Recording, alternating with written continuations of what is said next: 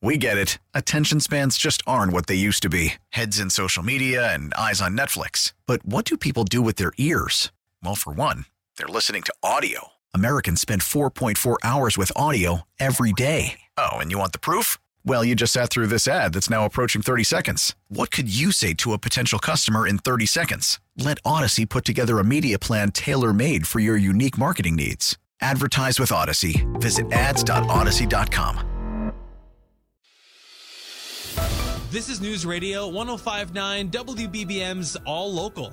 Listen and subscribe for Chicago's most up-to-date news each weekday morning and afternoon. Now from the WBBM Newsroom, these are the most important news stories from the Chicago area.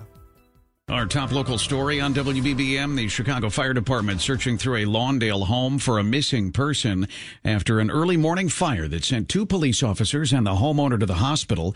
WBBM's Nancy Hardy reports live from the west side.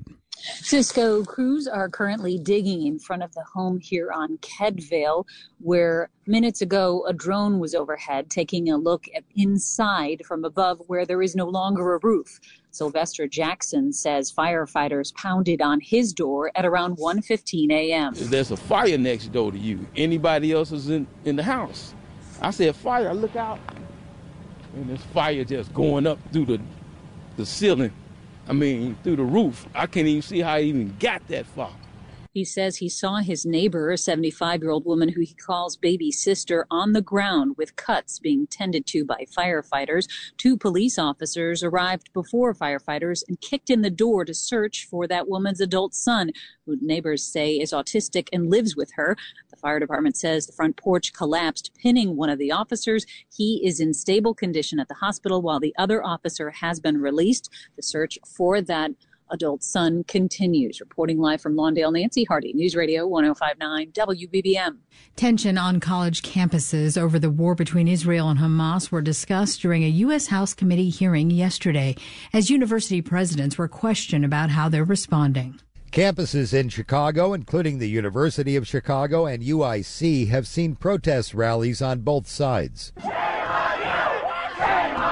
Such is the nature of anti-Semitism. At UIC, this student told CBS 2 the administration is complicit if it continues to politically support Israel. We're being under attack just for the things that we wear, just for how we look like. At this moment, I don't feel safe. At the U of C, Rabbi Yossi Brackman said some Jewish students refused to walk on the quad. Unfortunately, what we're seeing on campus today is lots of voices of anti-Semitism. There's a lot of discomfort. The House committee meeting focused largely on anti-Semitism. Harvard University President Claudine Gay said she has sought to confront hate while preserving free expression. Mike Krauser, News Radio 105.9 WBBM. A report indicates the city's paid out hundreds of millions of dollars in wrongful conviction cases in the past 20-plus years. According to a report by the Truth, Hope, and Justice Initiative, a law firm and an insurance company, the city has paid out nearly $677 million since 2000. The Sun-Times says the report says payouts came from 300 cases in which plaintiffs were awarded $537 million, and their lawyers were paid almost $140 million. The report also suggests the city might not have had to pay so much if it were willing to settle some cases instead of going to trial. In one case, a man who wrongly spent 20 years in prison was awarded more than $17 million, when later he said he would have been willing to settle for $10 million before trial. Bernie Tafoya, News Radio 105.9 WBBM. A new plan will be needed now that a site on Chicago's southwest side has been ruled out for a migrant tent camp.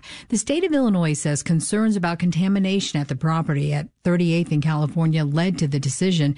Vice Mayor and 27th Ward Alderman Walter Burnett says the Johnson administration is working hard to find housing for the asylum seekers. Everybody's been working real hard, real fast to deal with these things. You know, they've done things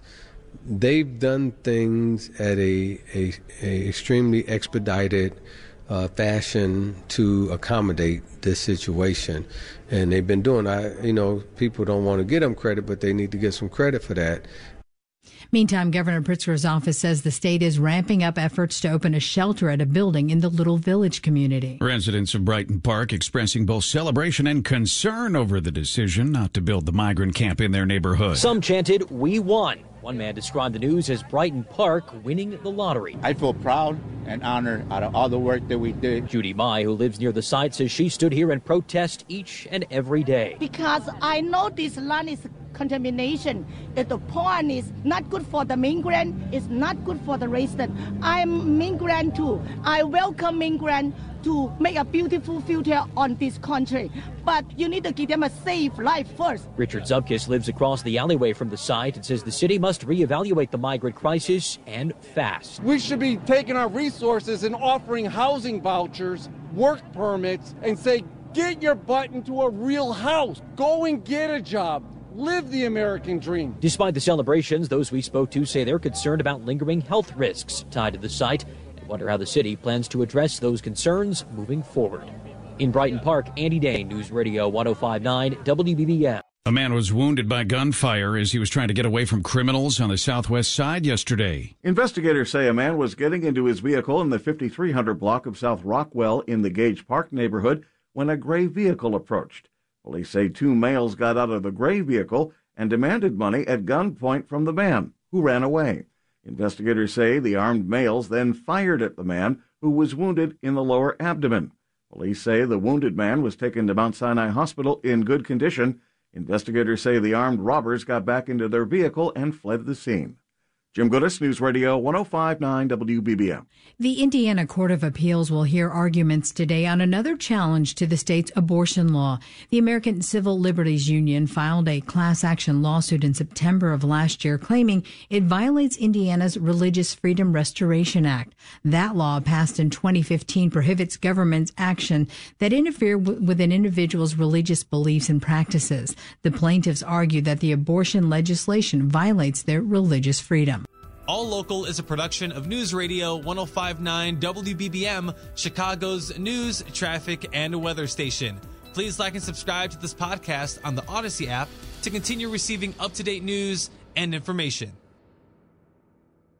We get it. Attention spans just aren't what they used to be. Heads in social media and eyes on Netflix. But what do people do with their ears?